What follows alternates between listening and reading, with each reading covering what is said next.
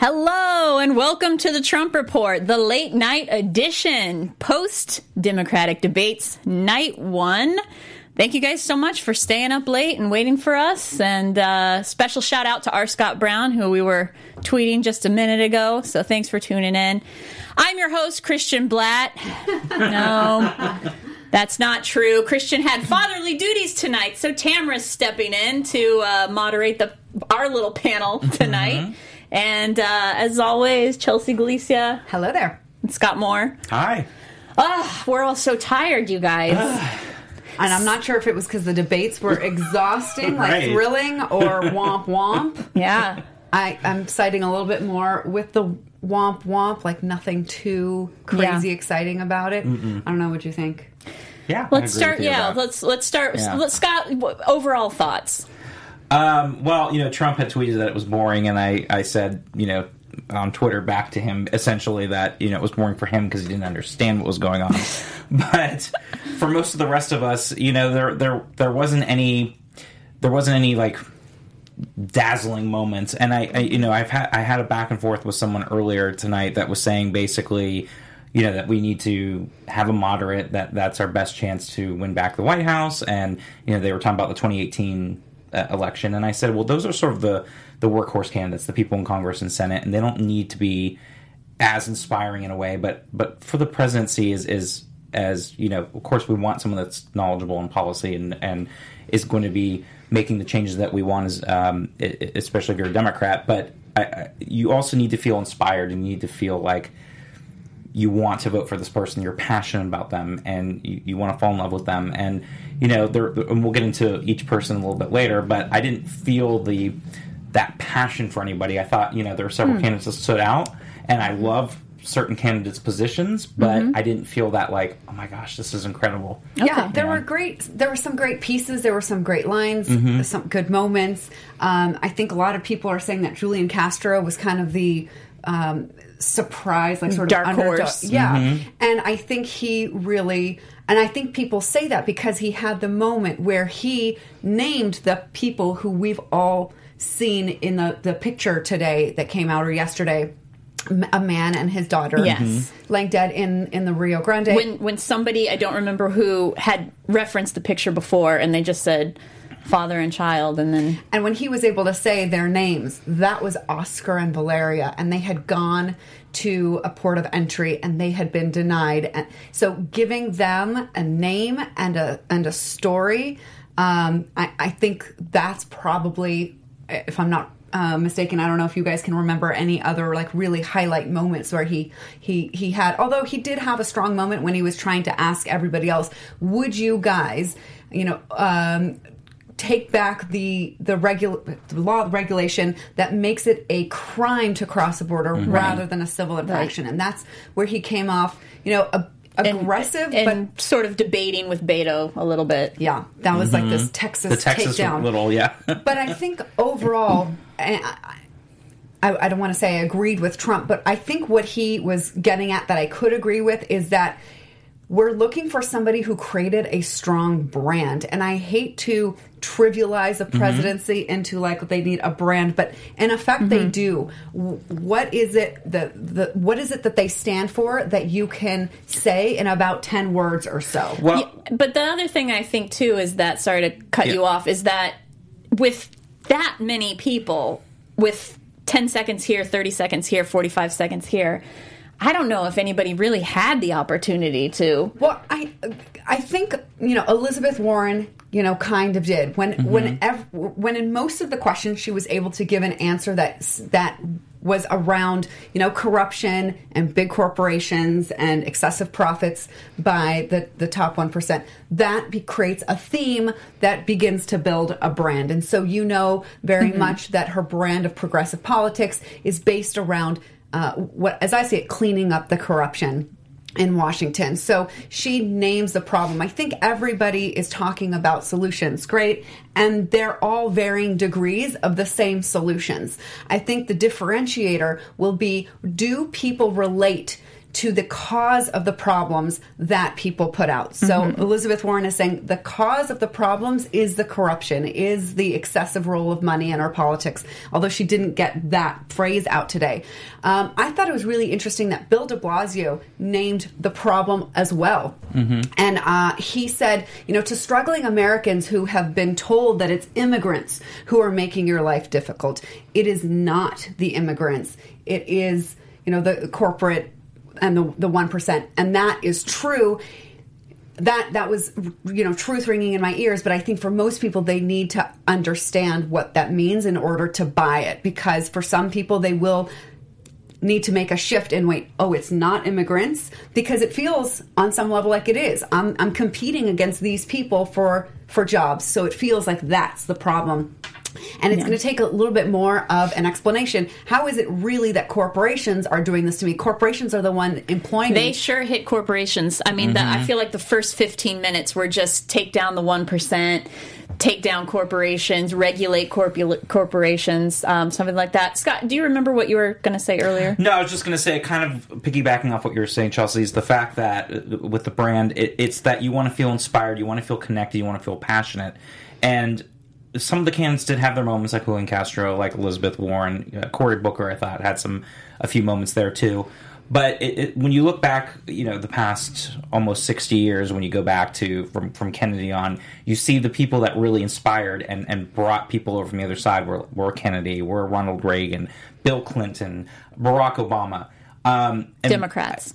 Well, I was going to say, and Ronald Reagan besides that. But a person that can kind of embody that passion and that inspiration, and that's what you kind of look for in a president, the leader that's going to bring everybody along. Sure. And so tonight I saw glimmers of that. Like I was saying, with Elizabeth Warren, Julian Castro definitely I think was a surprise, although we saw him on I think it was the 2012 Democratic Convention when he came on for Obama. I think it was keynote or one of the speeches, and you could see that he's young, he's passionate, he's a good speaker.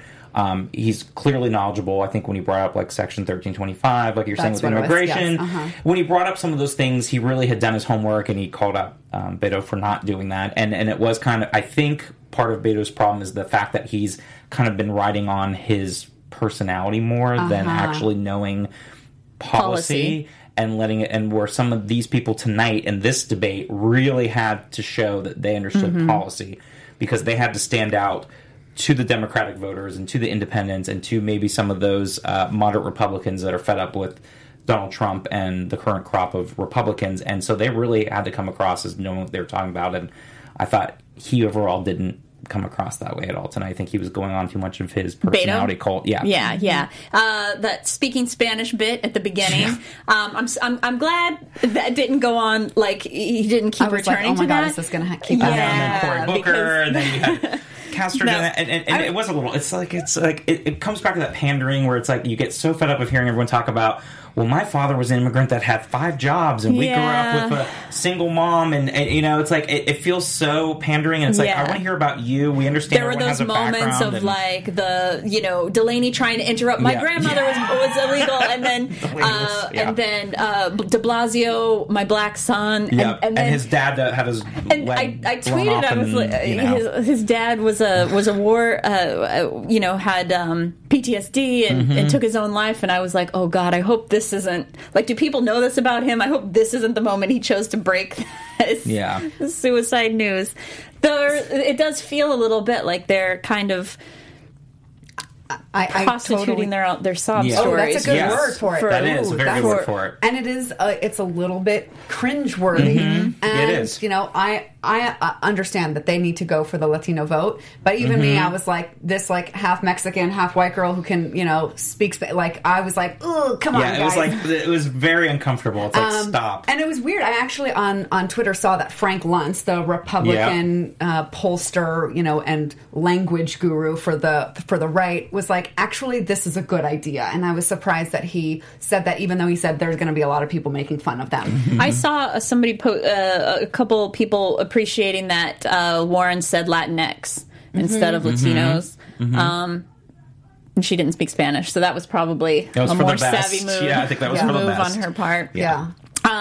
So there was technical difficulties. There were Delaney's faces. I think there's already multiple memes about that. Well, and Cory Booker had a couple times with his face too. I was like, it was like the eyes were. Yeah, I saw one where he was mean mugging yes. Beto and speaking Spanish. Yes, because he wanted to get it first. It's like, dang it, that guy. I wanted to pander first. Yeah. He speaks Spanish. Yeah, but briefly, I mean, we can't spend too much time, but let's kind of go through the candidates and just kind of say like who anything stand out at all, and let's start with Tim Ryan. Chelsea, anything stand out about the Ohio rep Tim Ryan? Well, he got a little bit spanked by Tulsi Gabbard when he was talking about, we need to stay the course and stay engaged in these foreign affairs. I mean, we call them wars, even though they're not really declared wars, but our presence abroad. And that was a very interesting moment where he tried to say, we have to stay engaged, we have to stay the course, and Tulsi called him out. That was definitely not a great moment for him, but I think that he did have a line. I took way too many notes, and this is probably going to come back. I'm doing the same thing. I'm like, what are these notes? To bite me. I do think that when Tim Ryan said, we cannot be the party of the coast, of the elite, that's not a good look. That was great. That's what I had in mind. Yeah. I think that was good, but I don't know if that had a place on the debate stage. That's more of like... I think that was. I saw Meghan McCain tweeted like not that this is the time to do it, but she said not one of these people are even attempting to appeal to Republicans, and I think that was one small instance where. Well, I think it goes back to sort of what is the heart and soul of the Democratic Party going to be, and who are the people that they're going to go want to encourage the vote. And Tim Ryan did bring that up and said, basically you have to look for the working class now. And he brought up, white, black, he went on and on about it, gay, straight. But he basically said, in his opinion, the future of the party should be going back after the working class vote, which was a big factor in the Democratic Party, even up to Bill Clinton's presidency. And so his is being from Ohio, he thinks that is the way to go after getting back some of those voters that might have peeled away from Obama, and as we've seen in the upper Midwest the last presidency. However, in 2018 we saw a lot of the people that had voted for Trump had gone back to the Democrats. So I think it's just a narrative on the heart and soul on what's who the Democrats are going to really be going after. I had to stop myself from. I was very struck by Tulsi Gabbard's silver streak, and then I was like, if I'm going to comment on anybody's appearance, it will not be one of the women. So I stopped myself. I stopped myself too because I kept thinking because of the silver streak that she was older, and then she's actually younger than me, and I was thrown off by that. Really? And then I thought, is that me thinking that because she's a woman? So I was like, I'm not going to go there either or was it because I saw the silver streak and then I just made an assumption that she was older, or the way she I thought it was hip because I thought it was like an intentional Well, I did too, but then it made me feel like she was older than I thought she was. I did not realize that she was only and maybe 38. But intentional because she doesn't, Pete Buttigieg, 37, getting a lot of heat for his inexperience and maybe looking older while being younger. Yeah, well, I think intentional approach. That's probably right. Yeah, when you think about you want somebody that you feel like has gravitas but still is and youthful. She mentioned almost every opportunity her military service, but as it maybe teetered on sort of pushing her personal story, but then again it was like, well, if anybody should, it's the veterans. It fit in with what the points that she was trying to make about policy. I agree. I think her closing line of, we used to have a government of, by, and for the people, and right now we don't have that. It's of, by, and for the rich and powerful, is true. And I hope that resonates because I know she's not the first candidate that I've heard say that. In fact, I was wondering if, the candidate that's going to be on tomorrow, Marianne Williamson, when she was running for Congress, that was a line that she used on her stump speech when she was running for Congress in 2014. And I was wondering if Marianne was sitting there thinking, oh, shoot, she took my line. Right. But it is a a good line, and I think it was effective. And I do too, and I think it also kind of going back to what you were saying about, I think one of you had mentioned about going after Republicans a little bit, of just encouraging them. I think she did have a moment where she had mentioned that she grew up with conservative parents, Yes. And being in the military and having that background. I think it was a slight appeal to Republicans, even though Amy Klobuchar didn't quite say that she was extending to Republicans by her saying she was electable and how she had won in deep red Trump counties to win statewide Senate in Minnesota. Would and guns her be appeal- taken away from her Yes. grandfather and the deer Right. hunters? So I think there was a little bit of hey, I can target some moderate Republicans and everything, even though it wasn't blatant, because obviously they know who their audience really is. But there are people that are going to tune in that, like we've talked about earlier, moderates and independents for sure, that do tend to vote Republican, that might have been at least hearing from her and from Tulsi and even a little bit from Tim Ryan, being able to be okay, they did kind of speak a little bit to some of their needs. And even Elizabeth Warren, as progressive as she is, was talking about how important it is for taking care of people. And when we get into some of the individual issues like healthcare and things, I think some of that stuff would be of interest to Republican families that, have health concerns. And so there was some there for sure, I thought. I think people are, at least CNN correspondents were kind of in consensus after the debate finished that Cory Booker was one of the standouts. So what are our thoughts on that? Cory Booker, I think to me, he brought a lot more than I was anticipating from him, because I hadn't heard much from him and wasn't really clear on any sort of policy, but he was I felt very confident and even aggressive at times. And I liked what he brought to the table. One line that he used that spoke to me that I was like, yes, but I think for most people was just probably not heard really, is that he said that the indicators of GDP and the way that we currently measure the economy is not helping people in this economy. And that's one of the things that I believe fundamentally needs to change, is our use of GDP as a measure of the economy, because it doesn't measure it very well. Right, and the stock market too. Exactly. It's a whole other thing. So I really like that. I wish there was more time for him to say more on that. Yeah. But that one I think was a good line, and I hope people heard that. I mean, I feel like he has a good presence. I didn't hear anything in terms of, public. His neighborhood? Do we not? I'm a little unclear on what kind of neighborhood he lives in. I don't know about you guys. Yes, in Newark. Yeah. Actually, that was kind of a good brand building I thought theme so too. That he was one came of my back things. to, which is that I live in these places. I wonder if New Jersey is still a little coastal for people to believe that he lives in real America.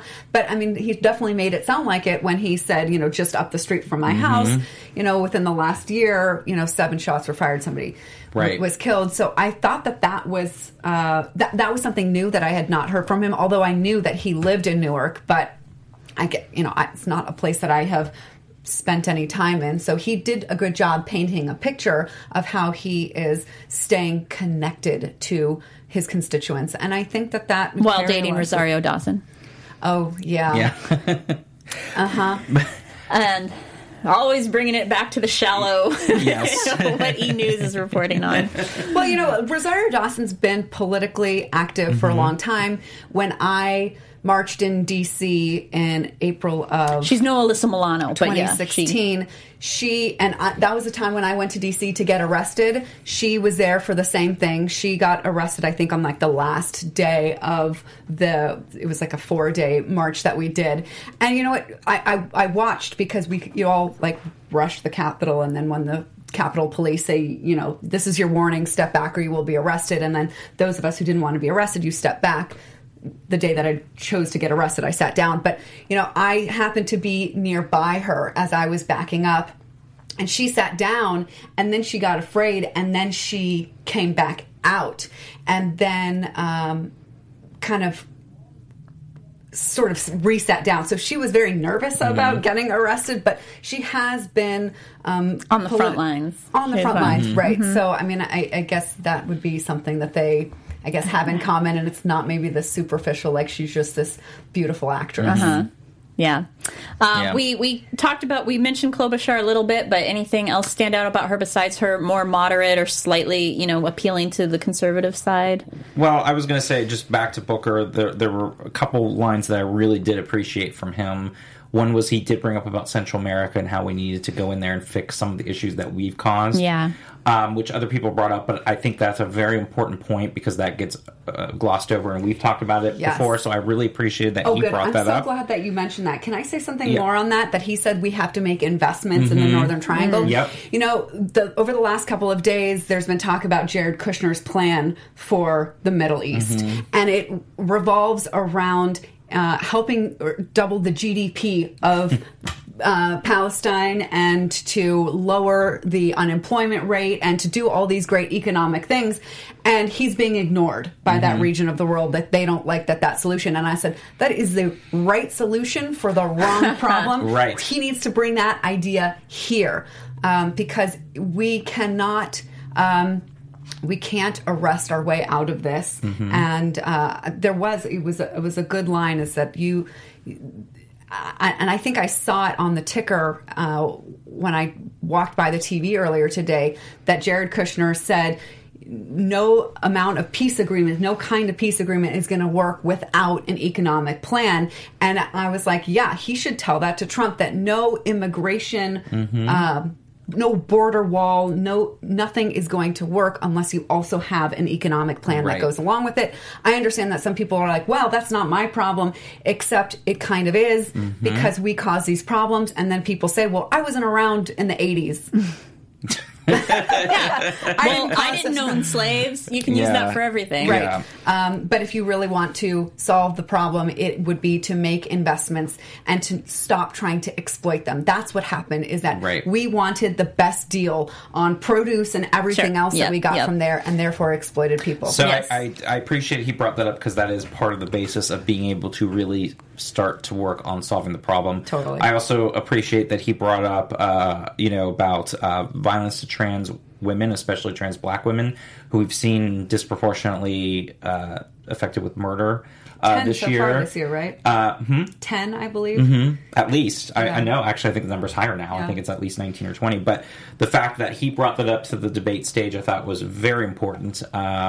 So that definitely stood out. And then again, like you were saying about the being there when it came to gun control and talking about dealing with violence nearby his neighborhood. And I also liked his line about, too long that these insurance companies for health insurance have been profiteering from pain, which is also true too, and that stood out to me as well, because it is a huge thing, and Elizabeth Warren had brought it up too, but talking about Booker, I thought those were a couple points that really stood out to me.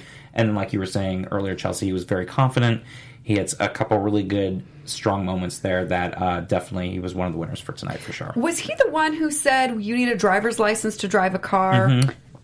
Yeah, that was. Yep. And I like that one too. Yep. And it's true. Absolutely 100% true. And for people to say, well, but, driving a car is not guaranteed by the Second Amendment or any other amendment. If you read the Second Amendment, it says well-regulated militia. So that could very well fit with the definition. Yeah, I don't know if it didn't say well-regulated militia without a license. So. Right, and I don't know if that would run into problems with Heller, which in the case where the Supreme Court held that right, the Second Amendment is an individual right, which I believe was the wrong decision, but that's what it is at the moment.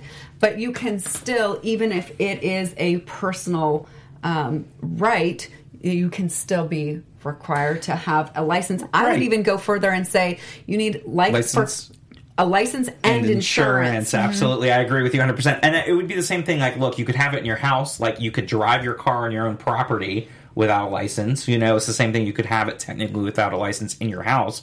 But the minute you're taking it outside or you're going somewhere, besides it just being concealed carry, you need to be licensed, you need to be insured. And you should be insured anyways if it's in your house, like anything else. But with privatized insurance, privatized gun insurance, universal health care. Well, there you go. You get universal health care, and then you can shift over to private insurance for guns. So yeah, I think that's makes sense. That's how they can make up their money there on the health insurance. Yeah, that's that. Because it is a health insurance issue too, which some of the candidates brought up as well. Oh, for a while, yeah. Let's touch on anything else from Klobuchar, and we can move on to somebody else if nobody has any other thoughts of anything that stood out. with her? I think she held her own tonight. I was frankly a little bit surprised that she hasn't been doing better up to this point. I really expected I did too. that she would be up there, and I think she may have really been hurt by the allegations or the reports of how hard she is on her staffers. I don't know if that's it, but I don't know. I expected that she would be a higher contender. I don't know if she did much to move the needle tonight. I mean, she did well, but she was like a B. You know, she was sort of in the middle of the pack, held her own, differentiated herself mostly by showing how moderate she is. And I would have expected that she would be sort of like her and Biden would be the two sort of moderate top contenders, but she's not anywhere near where Biden's polling. So that's I think interesting to me. I think she was clearly more on the winner side tonight as far as the debate, as far as the group. Top 5? Yes. And I do agree with you. I think she did have the moderate stances, especially when it came to how we deal with health insurance and, having it privatized but having the public option. But I think she had more on the progressive side when it came to immigrants by, going on about her point about how immigrants are American and tying it to the economy and talking about how immigrants are the ones that do the jobs and work the fields and work hard, but also they're also the ones that work in what was she saying about the not Nobel laureates, but she brought up something about that about that side as how well. How many of them start businesses? And exactly. So I thought that was kind of a good point to bring it up and kind of tie it back economically instead of saying like, oh, these are other people that are coming and stealing your jobs. They're actually providing jobs, or they're doing things that other Americans don't want to do.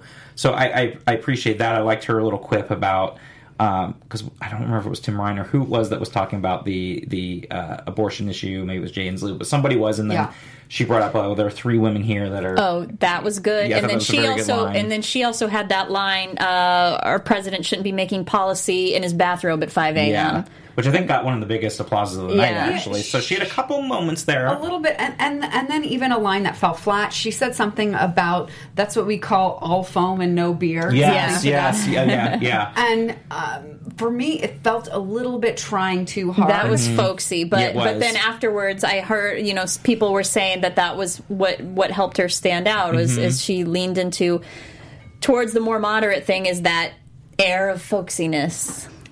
Just don't call me late for dinner. I don't like it, but hey, I live on the coast. Yeah. Let's move on to Bill de Blasio, the mayor of New York City. We mentioned a couple of his standout comments for sort of, I guess, appeal, but any policies stand out or any quotes? Quotes, there was one that I liked. There's plenty of money in this world and country. It's just in the wrong hands. Yes, I love that too. Yep, I had that written down. That was actually a really good moment, I thought, for him. I think that Democrats need to do a really good job of following through on that and explaining, because some Americans are like, they're railing on corporations, but corporations are who employ us. And the public needs to be educated that actually the biggest employer is small businesses, not these big corporations, and to say exactly why the money being in their hands is kind of constricting it all, and it's not really flowing into the economy the way it would be if it was. Yeah, they're holding on to it and hoarding it and giving it to their Because who said the line about how CEOs are making like 100 and something percentage raises every year, while the bottom tier is I don't remember who said that. It may have been Tim Ryan, but I was like, but yes, it's those kinds of things where it said the CEO of McDonald's earns some 1,000% more than the workers there. But we can't just say that anymore, because we've said that in 2016 to show the differentiation, the income inequality gap that there is, but we need to explain why it doesn't work. Some people believe, well, because the guy flipping the hamburger isn't worth as much as the guy running the company. But and not working as hard or nonsense like that. Exactly. And I think that needs to be fleshed out a little bit. So, yes, show the disparity, but then also show why it doesn't make sense. some people think, well, you need to pay the CEO that much, otherwise he won't do the job. Really? Is that right? Do you need all those deals and those stock bonuses and again, the disparities on when these companies are so big, these corporations, they're beholden to their boards and their stockholders, and they're not beholden to the people that are working for them and the ones that are struggling to make do. And that's what I think they need to bring up more, which, I think Elizabeth Warren does a good job with that. But going back to Bill de Blasio, he had a couple of moments, too, where he was a little bit of a bully, too. And I was like, oh, here we go, another New York, Trump. And it got old a little bit fast. He was cutting people off here and there. I think the other good point that he brought up to kind of remind people, even though he's not very popular, even in New York City, I think he's less popular than Donald Trump, which is saying a lot.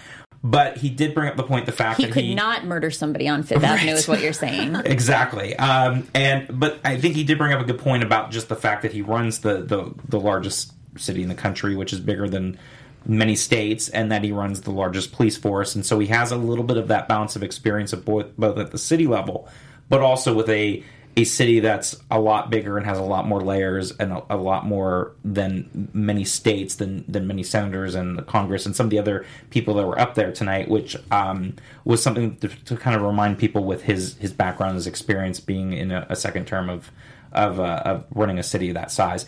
Other than that, the thing that stood out to me was kind of the kind of the bully and the cutting people off part, which got a little annoying. But I don't put much towards him anyways of really Let's going very far. Yeah, exactly. Bottom Definitely five. Bottom five. You're doing with a couple good points there. Definitely the bottom five. I think we'll move a little faster with these. John Delaney. I said That's a joke. I know. I was like, oh my god. I thought he was doing great at first. He touted his business record, right? He brought that entrepreneur. up. Two-time entrepreneur, and he wanted to be the most conservative Democrat up there. I think that was his play. It felt like it. I do agree with you. I felt like he was trying to be like, okay, I'm going after the voters that had voted maybe for Obama and then voted for Trump, and going after those. Definitely, I think I do agree with you with that. Yeah, 2 or 3 times he had his phrase, real solutions, not impossible promises, which I think is really damaging because these promises that we're getting from more of the progressive candidates are not just airy-fairy, impossible to deliver. They explain how they would deliver on them. So for him to say that these are impossible promises, I think is pretty damaging, and it's frankly pretty ignorant. I think it's old-fashioned because in the era of in the past 4 years, so many people who have been politically passive, have been mobilized. I say if Trump did anything for our country in the past 2.5, 3 years, it's that he's mobilized people who were previously politically passive, and that being the case, I think a general public audience is more tuned into the specifics that you guys are both pointing out and wrote down and took, notes about very specific details of policy. And I think those phrases like that, say it again, it was real solutions, not impossible promises. Yeah, I think people want more than that now that they're a little bit more sitting on the edge of their seat and not just so like.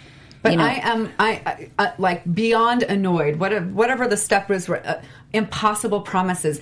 See, nothing that any of these candidates have talked about, or nothing that I've heard any of the candidates who will be speaking on tomorrow, as progressive as they are impossible promises. He's making it sound like these are, way out there, and that they're not thought through. And I think, I get what he is trying to do, but I do too. It's damaging. I get what he's trying to do too, but I also feel like, again, it goes back to what we were talking about at the top of the show, is that you need to feel inspired. You need to feel that a president is going to come up with big scope, big visions, and and then you make it happen but he's making it, he's taking it away and being like, no, this is not realistic. And he also shows another flaw that I think is important for any real viable candidate to keep in mind. It isn't just about the solutions, right? He's saying here real solutions. It's not just about the solutions. It's about naming the right problem. And I think that is something that I'm probably going to be coming back to a lot, because I'm going to be paying attention to what is the context, what is the frame that people say are the problem. Donald Trump did that very well. He said that the problems were, all the people. Immigrants. Right. So it's the person who names the problem that resonates with people. I believe that's what Hitler did, and every notorious. Well, no, and okay, but we can do it in a good way, right? Because we name the corruption, and that's what Elizabeth Warren said. It. We're going to name it. We're going to call it out. Well, and it's again. That's one thing that Trump does well is name it and keep naming it, but you're naming it very simplified, very easy. Build the wall. And incorrectly. Immigrant, yes, of course. But he's naming the problem. Naming it, making it simple. NAFTA is the problem. And it sticks because people are picking up on that. And even if it's wrong, and we know it is, and he lies through his teeth, but the fact is he simplifies it and makes it simple. Yeah. And when you get too deep in the weeds, it does turn people off because they're like, okay, we just need something simple. We need something that's going to passion, that's going to drive people, that's going to make them feel inspired. And I thought Delaney did a lot of that. Bottom 5? Oh my God, he was my last. Yeah, probably. Yeah? Number 10. I think De Blasio were kind of close. I think because De Blasio had really those two great lines. He had a couple good, but overall, wow. No, he was maybe my number 6, De Blasio, but Delaney 10. So next, Ray Inslee, who governor of Washington. Jay My number 9 didn't do anything for me. Sounded like a very old time. He did have the line when they were going down the line, and he said, that was my favorite line. "Our biggest threat is Trump." I think that was his shining moment. No, but I like that because I think again I was surprised by the lack of people talking about Trump, because I think there is a passion on the left to get rid of. I would love to have seen more of the candidates actually call him out the garbage that he is. Like, I would have liked to see more passion from the candidates about that and about that issue. And I thought they were pretty good, I will say, overall, about not disparaging each other overall. Yeah. Or not disparaging Joe Biden or Bernie Sanders or some of the front runners in the polls that are on tomorrow night. I thought they did pretty good with that, but I'd like to see more passion. I thought it was a good, it's a good moment. It gets a woohoo to say Trump. Sure. But actually, the problem of our politics is much larger than it's Trump. Much deeper. And it's actually where I thought Elizabeth Warren stumbled and went out of sort of brand. Her answer to that question, what's the climate biggest change, was climate change. But in her comments to Chris Matthews after the debates were over, she said it better, that it's the role of money in politics that therefore spills over into every problem that we have. Climate change, our gun military control. decisions, gun control, everything stems from the role of money in politics, and therefore the biggest geopolitical threat to us is our own corruption of our democracy. Yes. Right, and you're right, and it does go back to, it's bigger than Trump, but I'm just saying I didn't hear enough people that really were going after him as some of the things like Jay did, and he went for the cutesy line, and that worked in that case. I thought it actually worked because that's really the only thing. I was disappointed that so many people were excited by that answer. It was like a cheap thrill. No, It's a cheap thrill. It was. We need cheap thrills. It We was. needed more cheap thrills. But I want to see, and I hate to say that, but I want to see a candidate get a little bit more dirty and call him out more, because the more that we normalize his behavior and let him continue to get away with stuff, the more likely he's going to be reelected. I think I would agree with that when we're at the moment where they're debating each other. Call him out to his face. Until then, that's not really what we're worried. We're more most concerned with who is the candidate that best represents the values and ideals of where we want this country to go. It's like the goal is to put the basket in the basket, the ball in the basket, and you're not worried about who's defending against that. So my computer's about to die. So I hope I remember everybody's lines. We have 3 more candidates left. So Julian Castro, former housing secretary, he and mayor of San Antonio. I think mayor of San Antonio. I think people are touting him as sort of did we already say the dark horse of the debate? Like he was sort of really he really he really shone. Well, I think he did have a good showing. I think if people know him, or at least have known of him, I'm sure for a lot of people this was the first time to really see him. He was the first one to announce, wasn't he? If I remember I think correctly, he was one of the very first. Beginning. As some of us have known, he is, like we said, a great speaker, a great communicator, very smart on policy. The sad thing was watching a lot of these candidates tonight is that I kept thinking, well, not necessarily sad, but I was like, well, maybe they're not presidential material, but some of them could run for Senate. Some of them I could see in cabinets of a future Democrat. Yes. Any running mates? Running mate, great cabinet members in a Democratic administration. But a lot of the people which we talked about earlier didn't really stand out to me as actually being presidential timber this time around. But very I think smart, but not enough of a brand. Exactly, and that's what it goes back to again. What we're so you're talking saying Castro, this isn't his year, but you can see him. I mean, really... his career in politics is not over. Yeah, correct. He's only 44, and he's definitely passionate. Good, like we just talked about. But I think he was definitely the clear winners in top three, probably. I would say out of everybody tonight. I think that was as well. the consensus that I saw. Yeah, definitely. He did a very good job tonight getting himself out there. It'll be interesting to see if his numbers pop up a little bit in the polls. And Julian's sparring with Beto, in my opinion, Beto, I think was low. He was pretty far down for me. We kind of touched on that already a little bit that about he how said that like emotionally resonated, and even though this is about policy and stuff like that, again, something has to resonate and capture you. Exactly. And I think he's generally good at that. And I think maybe that's why so many people were disappointed, is because he's generally charming and he's able to, sort of touch. But he seemed nervous tonight. He seemed did. very choosing his words very carefully and. Yeah, like more serious than usual. Like he seemed very off, unbeto. Well, and I said this to people before, is like what works, and this works in any part of life too. You could work with the same group of people again, and it doesn't work out right in a job, But like what worked for his campaign in Texas and what he did there doesn't necessarily translate to the presidential level, and that's why I've said from the very beginning, some of these people would be better served running for the Senate. Not saying that he is in particular, but I didn't see anything tonight that I think translates at the presidential level. Sure. And I think Julian Castro did a great job of calling him out on not doing his homework, because when I was watching, that's the first thing I thought. It was like he's focused too much on his personality and his cutesy things and his Instagram videos to really think about having the policy. And he's from a border state and from a border town. That's where he is from, and he should know this like the back of his hand. Yeah.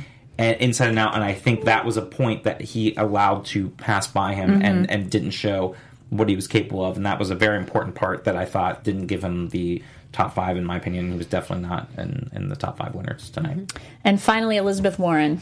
She was definitely in the top five. Oh, she was probably one, if not number one. Yeah, I mean, she just.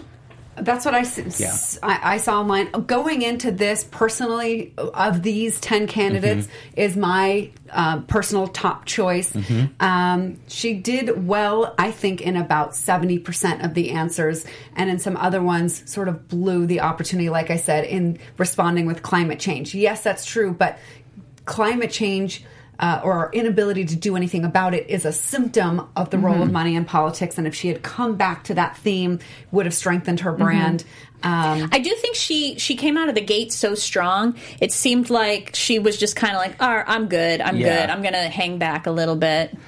Well, I would agree with you, but in the sense that I think she came on so strong on top that it kind of like she had to kind of go back to lower gear, because energy-wise, it's just a long period of time, for 2 hours up there. It's a marathon, not a sprint. Right. And I think, one of the CNN correspondents pointed out, because somebody was saying she only spoke at certain times. She didn't interrupt anybody. She waited her turn. And they were like in a negative way, saying like that was her fault. She was less aggressive. And they were like, what if she did, though? Like, if she interrupted anybody, she'd be through the ringer right now. She can't. She doesn't have win. That. She doesn't have that leniency. None of the ladies do. No, and that's the unfair part of it. But I think, again, nobody can question the fact that she knows policy. She's incredibly smart. She has an agenda. Things are laid out. I mean, she has it all right there. Now, does she have the kind of star power that's going to catapult her through? Is she going to be Bernie and Biden? And is she the one that moderates and Republicans and moderate independents are going to be drawn to? That's the thing. But I love what she says, and I know she's knowledgeable. She had it down, and clearly she was like the number one tonight. I think if she sticks more to we've got to fix the corruption than talking about Medicare for all, right? So it's more about like maybe Medicare for all is the right solution. She is with Bernie on that. But we don't even really know until we get the clear voice of Americans through this noise that is lobbyists, that is PAC money, that is, the whole revolving door and all the stuff that makes it really difficult. That pharmaceutical, I believe that they spend the most money of any industry influencing politics. So absolutely, it's very difficult to get a clear idea of what's the best way forward when they're doing so much to just create sludge in the process. And that's the first thing. We have to clean up the mess that we have first before we can create something new. And I agree with you. And I think her populism message is so solid that it is going to attract people as we hear more from her. And, it's a populism that was very much part of the Republican Party for so many years. Yeah. Going back a century ago to, the past 56 years ago, that's basically the Republican Party. And that's what's so ironic now, is she's not really bringing up things that are so out of the ordinary. And she really brought up a good populism point. So, yeah, she was definitely a clear winner tonight, I thought, overall. Yeah. So our second debate is tomorrow with 10 more candidates. Is there anything that you guys are anticipating or looking forward to tomorrow? Chelsea? It's a lot. That's the one with many more of the... It's got a lot more star power tomorrow. I'm looking forward to seeing... I wonder if Pete Buttigieg is going to be asked about, the shooting that occurred in South Bend and his response. I really do think that Mayor Pete would be an amazing Pence replacement. I agree, 110%. Let's replace one Indian and for also another. Just poetic one justice. Hoosier for another, Yes. So I hope that he does well, not because he's my presidential choice, but because he is my VP choice. Yeah, I love him. Who else? Biden, Bernie. I'm actually very curious to hear if Andrew Yang is able to break through the noise. He does have a good point about his, the stuff he was on the automation. Joe Rogan podcast. Yes, he did really, really well there. So I'm looking forward to see if he can make that an issue and do a really good job at that. Scott, anything else? I was going to say it is going to be interesting because you've got the top 4 out of the 5 with Elizabeth Warren being the 5th one in the polls. So it's going to be interesting to see with all that kind of wattage there who's going to be able to stand out, and are some of the other people that are a little bit lower down the polls going to be able to have their moments, and how many gaffes is Biden going to do? How's Kamala Harris going to do? Because it's going to be interesting. So I'm definitely looking forward to seeing how it comes across tomorrow when you've got kind of the moderate leader with Biden and the progressive leader with Sanders, and how everyone else is going to fall in tomorrow. It'll be very interesting. It's going to be very exciting. Yeah. And we will be back here tomorrow with the Trump Report, same time, 9 o'clock, Thursday, tomorrow night. And I will not be here. Christian will be back. I will be here. Chelsea will be here. And I will not be here either. And our friend Drexel Hurd will be joining us. Friend Drexel may be sitting in. So come back tomorrow at 9 o'clock. Scott, where can they find you? You can find me on Twitter at SMAN80. That's SMAN80. And me at Chelsea Galicia. Chelsea Galicia. And find me on YouTube at Hey Tamra, HeyTamra. And check out my Sarah Huckabee Sanders videos, because that's it. I have to retire them. There are no more. So give me a like while I can. Well, when she runs for governor of Arkansas, you may have a moment again. In 2 years, I'll can resurrect them. All right. Thank you guys so much. We'll see you tomorrow. Bye. Our founder, Kevin Undergaro, and me, Maria Menounos, would like to thank you for tuning in to AfterBuzz TV. Remember, we're not just the first, we're the biggest in the world, and we're the only destination for all your favorite TV shows. Whatever you crave, we've got it. So go to AfterBuzzTV.com and check out our lineup. Buzz you later. The views expressed herein are those of the hosts only and do not necessarily reflect the views of AfterBuzz TV or its owners or principals.